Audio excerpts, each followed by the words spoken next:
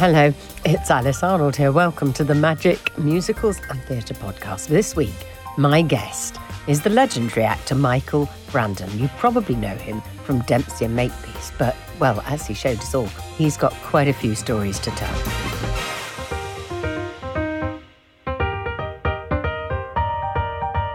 So, these are, now, Ooh, I think these are... What do we got here? Well, they're called...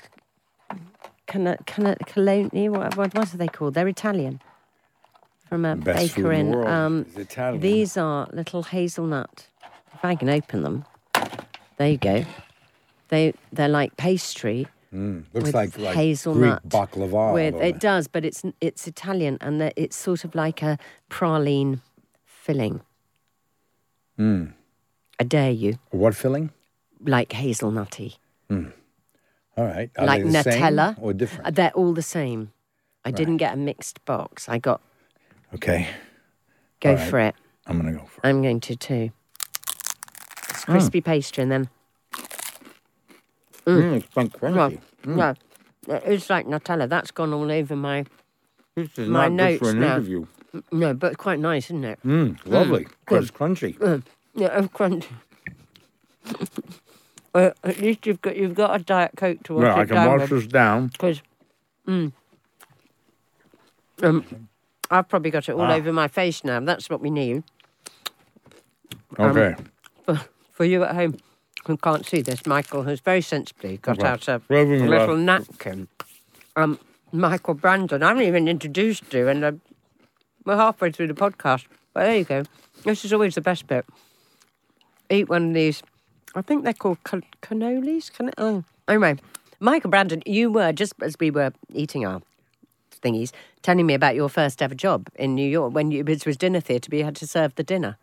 Yes. Yes. Yes. I auditioned. I As got well. the part in Rainmaker, and I didn't know when I flew off to all these places, Roanoke, Virginia, and Kingsport, Tennessee, Nashville, Addison, Texas, that you had to serve dinner as well. I and didn't know then you had perform. to serve dinner in dinner theatre. I thought they had other people serving the dinner Well, while I you thought did so the play. too. And all this for like 20 quid a week, plus the tips.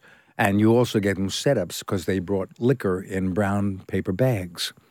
So, you'd be in the middle of a show and they go, "Hey, Starbucks, can I get some more coffee?"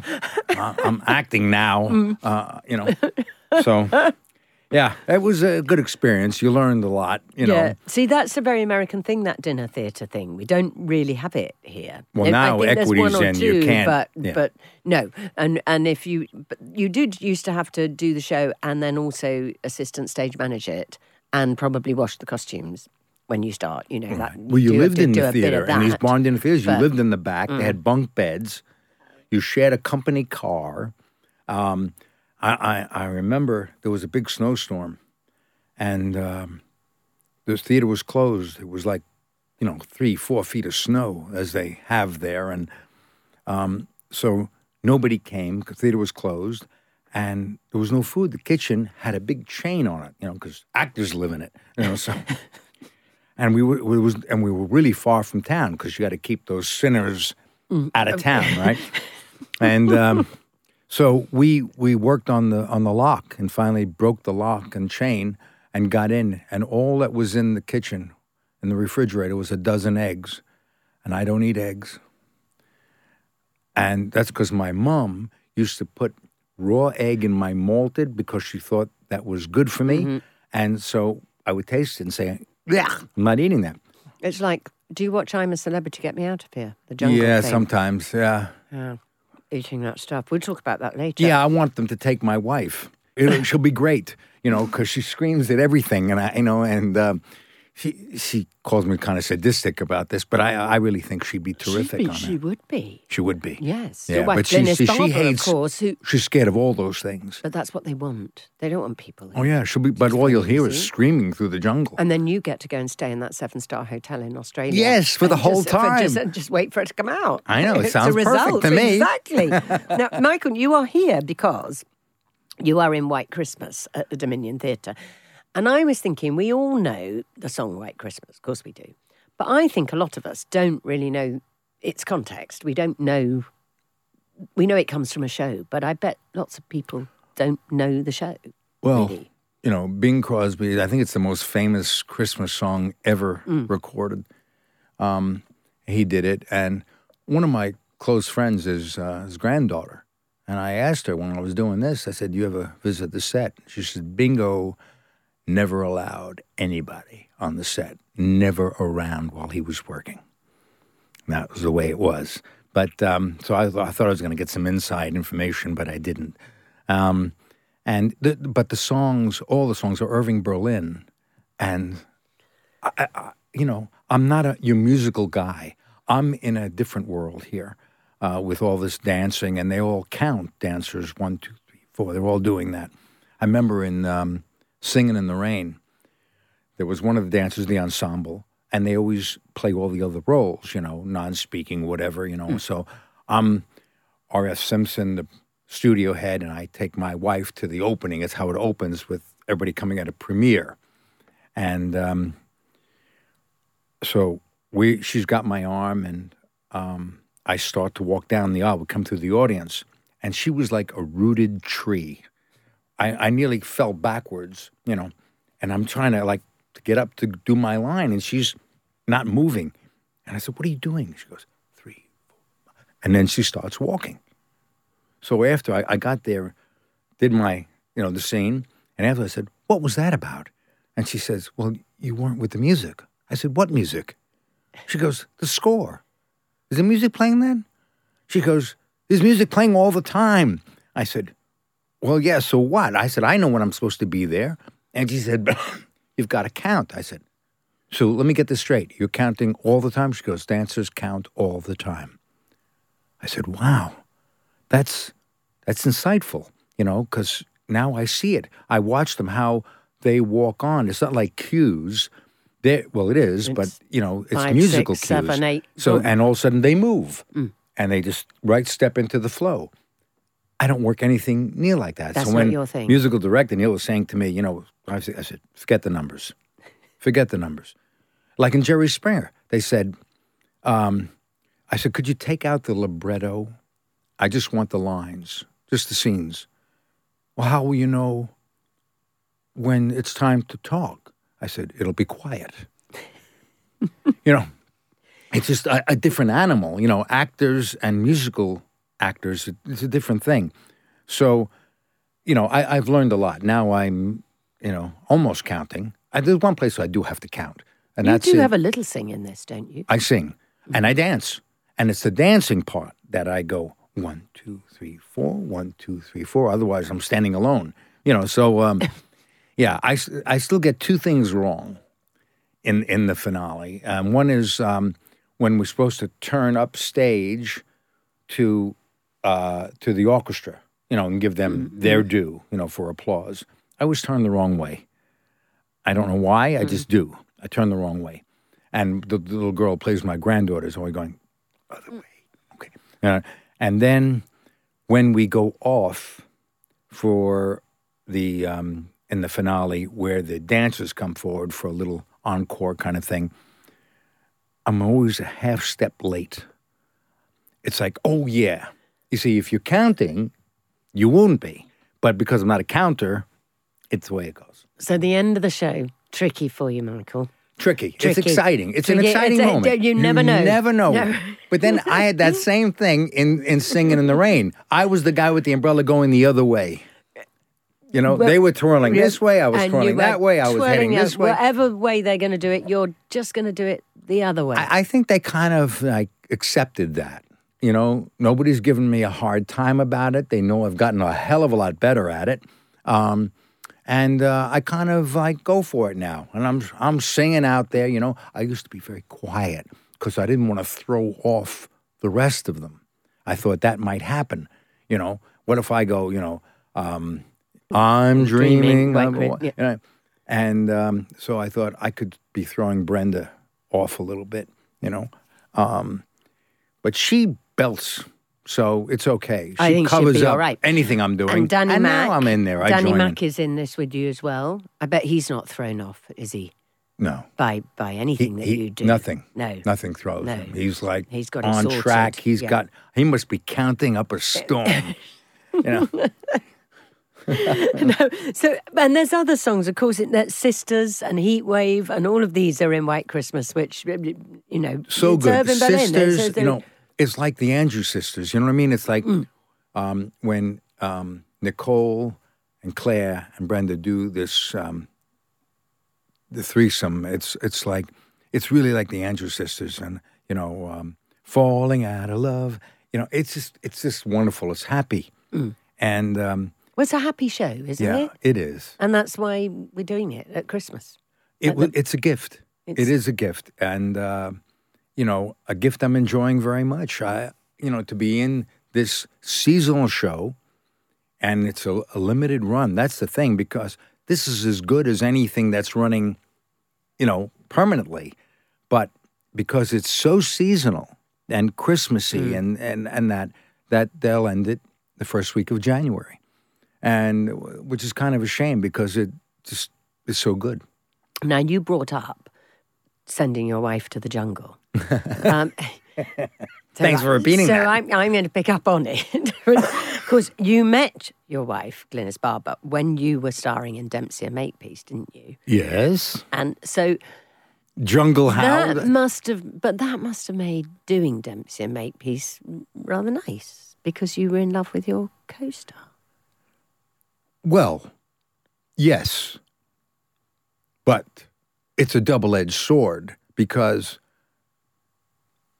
we're working together, and we weren't a couple the first season.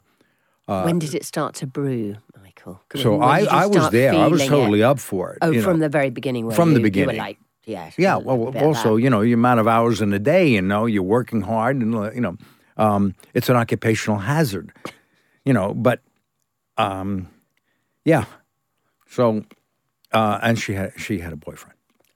So you had to wait for that. Yeah, things had to work their course, and then,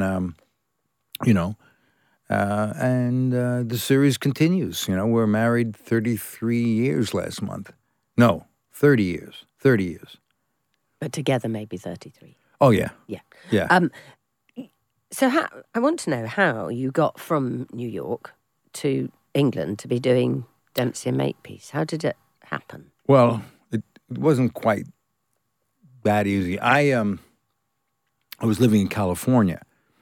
I was born in New York, Brooklyn, and I trained in New York at the Academy and the Actor Studio, and then started working. And after I did that job, dinner theater, I got really good reviews, and that was my first gig, out of school. But nobody cared, because stealing the show in Tennessee didn't mean anything in New York City. So I realized if I wanted to be a movie star, I had to have an agent. So you go out banging on doors with your photograph, and you make up a CV with all kinds of lies that you've done. And so finally, I think if you come from the street like I did, you realize you have to use something different. So I went into the biggest agency in New York at the time, was William Morris Talent Agency.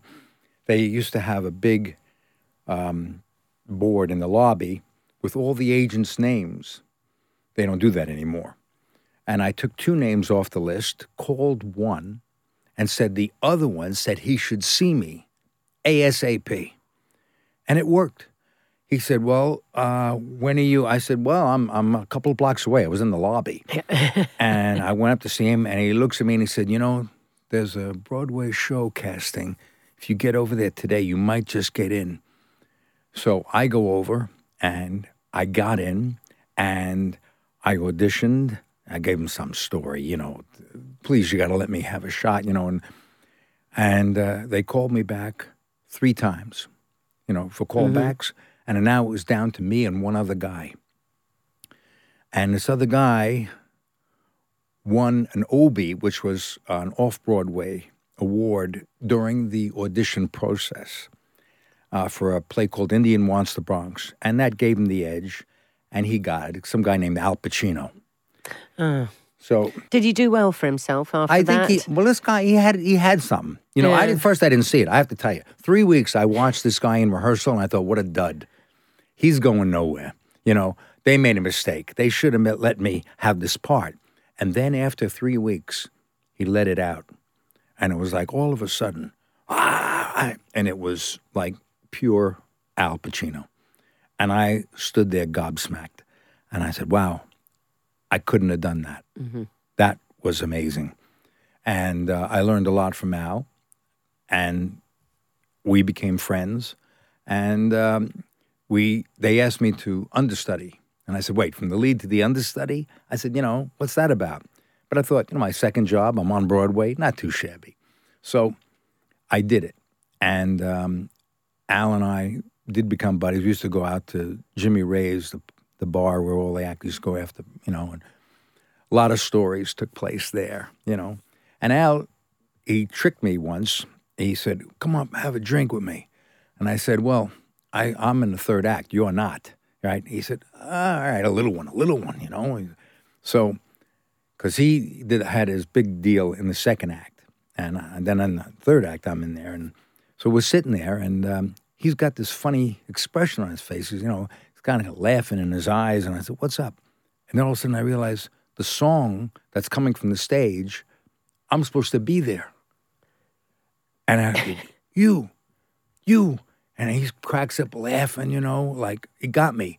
And I'm flying down the stairs, and I see the stage manager trying to get my jacket on. So I come running up, and I have to come out on this balcony, and I give all this information that changes the play. And he says, you haven't got time. Get out there. So I just run out on the stage, and I go, Beckham's dead, da-da-da-da. And everybody looks up to the scaffolding where I'm supposed to be on. And I go, no, I'm here. So they all turn and look at me. We finished the play. Then I went around to everybody and apologized. I got to Hal Holbrook's dressing room. Now, he was a big star. He was the guy who did Mark Twain and a lot of movies. He's seen him in a million things. Mr. Holbrook? Yes? It's Michael Brandon. I just wanted to apologize once. Only once. Right. Now, I worked with him 20 years later, and I told him about that story. He said, I said that? I said, yeah, you said that once, only once. He said, I was a dick. Everybody has it, But you never did it again. Yeah, I never did it again. No, you never did it again. God, crumbs. But no, we still haven't got you to England, Michael. Oh, right. We're still okay, we're so still I'm in California. York. Yes, I'm you're in in California now. And I meet Julia Phillips, who wrote a book called You'll Never Eat Lunch in This Town Again. She was brilliant. She was smarter than almost all the men out in Hollywood. And she produced movies like E.T. and Blue Steel, lots of amazing movies. She was brilliant. And she liked the story I had and gave me an office at Fox Studios to develop this movie. And another one also that I wrote. And during that process, the studio was being taken over by different people. So Marvin Davis came in. I mean, Putnam was in there during that time, right? That didn't go so well. And then Marvin Davis buys the studio. So every time that happens, you have to go repitch everything. And you get notes, and you have to rewrite them, then the notes, and then they say, well, we'd like to do that with this person. So you have to develop for that person, and so on and so forth. And it goes on and on and on. I know one guy who's got a script 25 years. He's still going around and getting notes. It's been by every studio. Fortunes are invested in this, and it's never happened yet. So I get a call from my agents, who were the two biggest agents in the world, Mike Ovitz and Ron Meyer, CAA. I go in. They got the conference room, like 20 chairs, just us. And he says, you know how much money you didn't make this year? I said, how could I know that? We do. He opens the file. You didn't do Family Ties. You didn't do this. You didn't do that. I said, whoa. Those are all television series. I don't want to do a television series. Well, Michael, it's about energy out and the return, the yin and yang.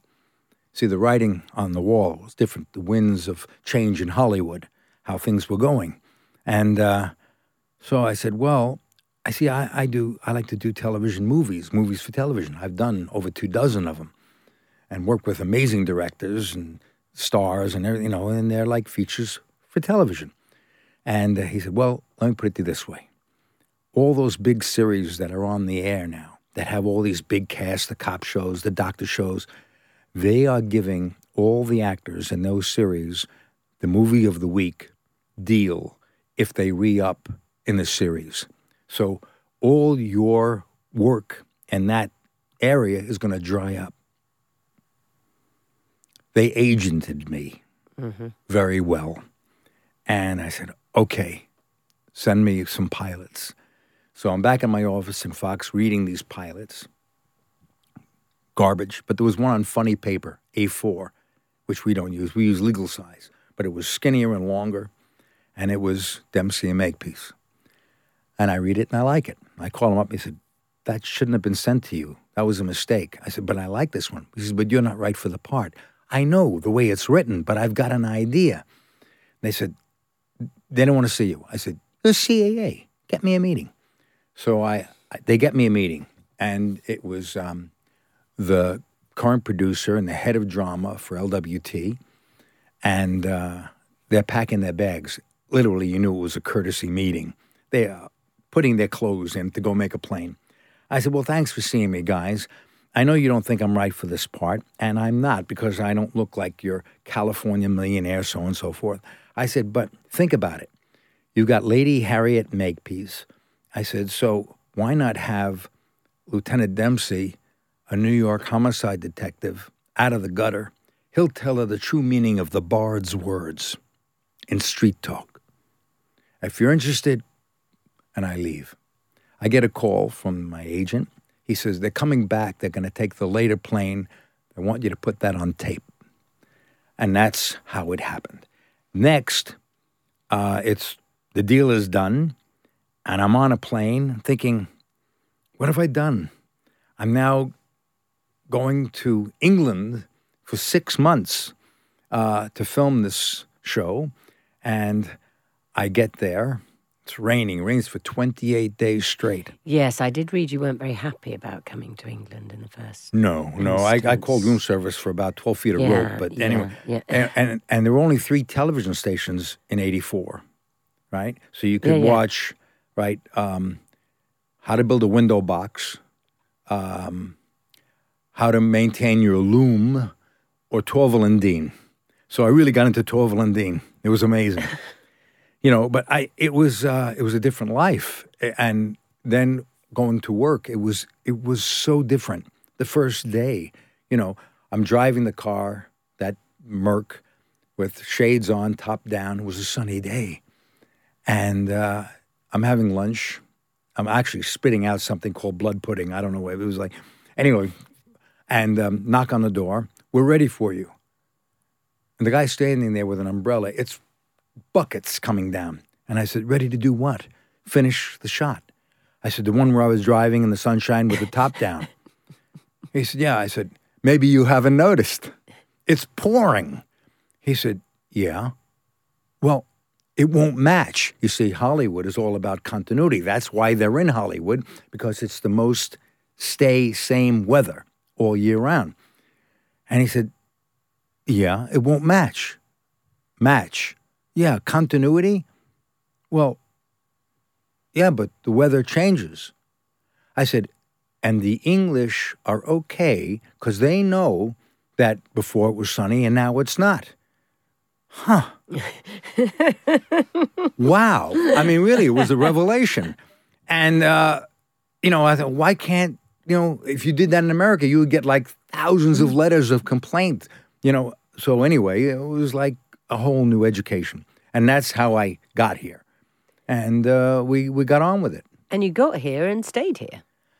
Yeah. Pretty much. I know. I never thought that was going to happen. We went back we had to do a promotional tour of the show for America. Because basically it was American money. It was the Herald Tribune that put up the money for the financing of the show. And so at that point, I don't think she wasn't speaking to me. So we flew to New York, Well, Glynis wasn't Yeah, speaking she didn't to speak you. to me in New York. In Chicago, Okay. we had a cup of coffee. In San Francisco, we had a meal. I think she said, "Pass the salt, please." Mm-hmm. And then in California, in L.A., I introduced all my friends to her. We were in the same hotel, and they thought she was great. And I said, "You think she's great? She's amazing. Amazing. She's so different. She's so fresh. She's lovely."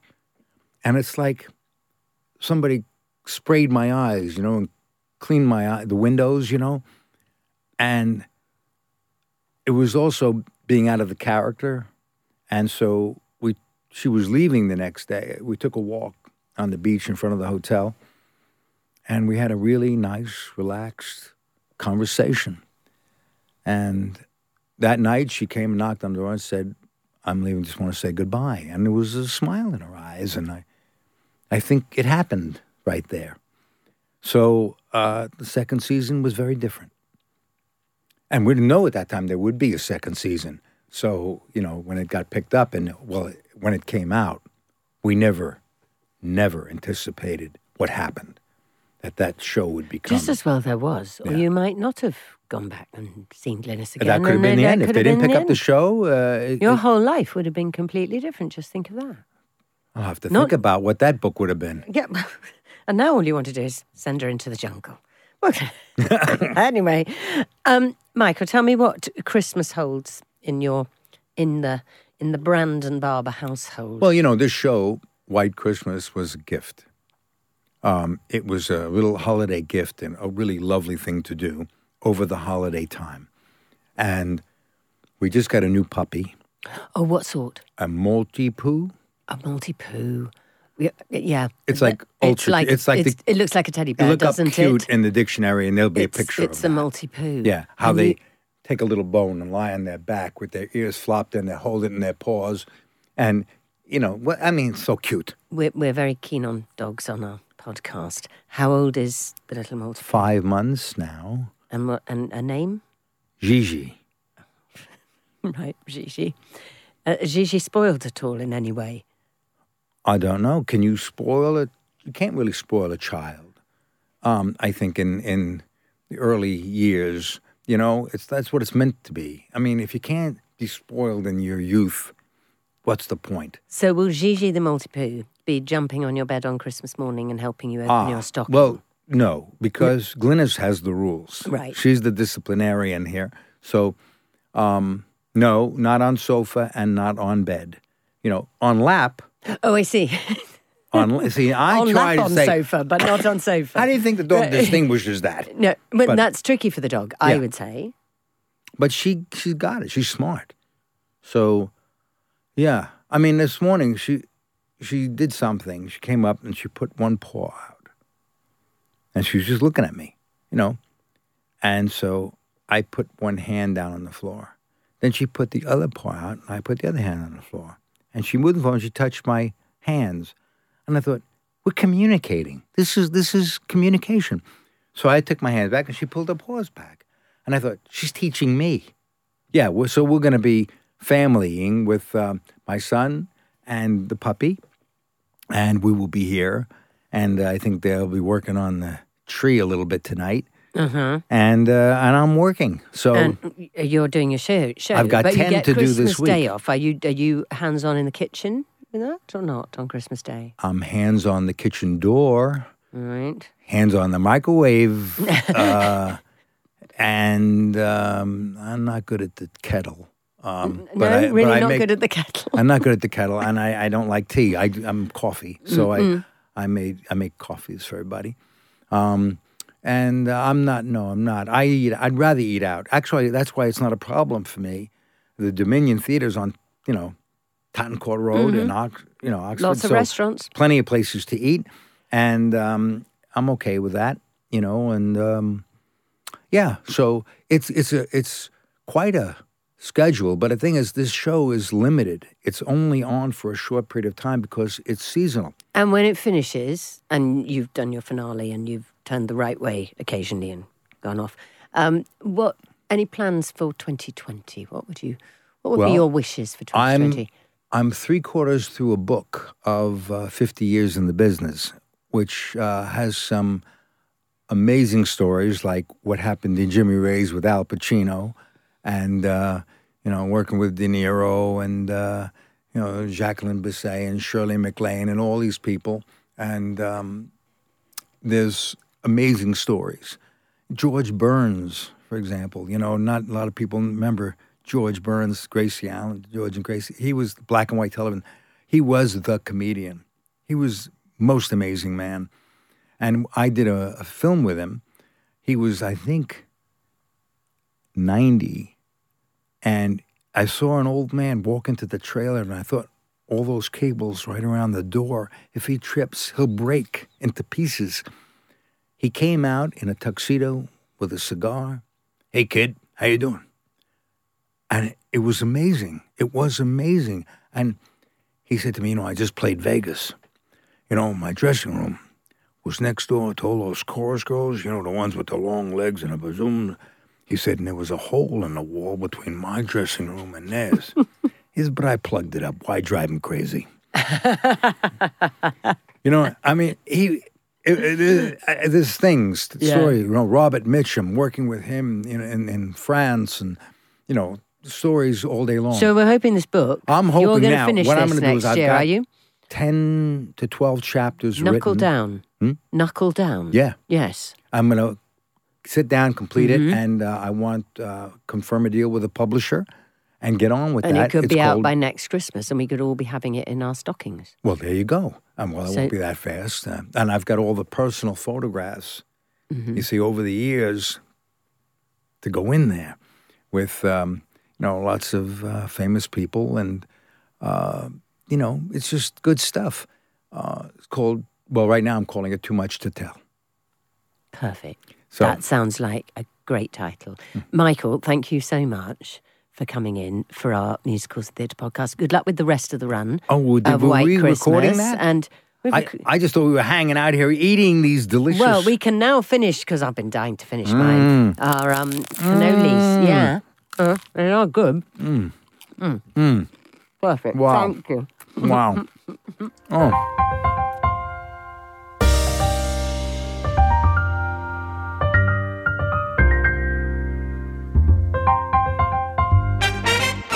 Well, that was Michael Brandon, and if you enjoyed that, you can rate it. There are things that you push that say, give it 5 stars or something. I don't know, give it 10.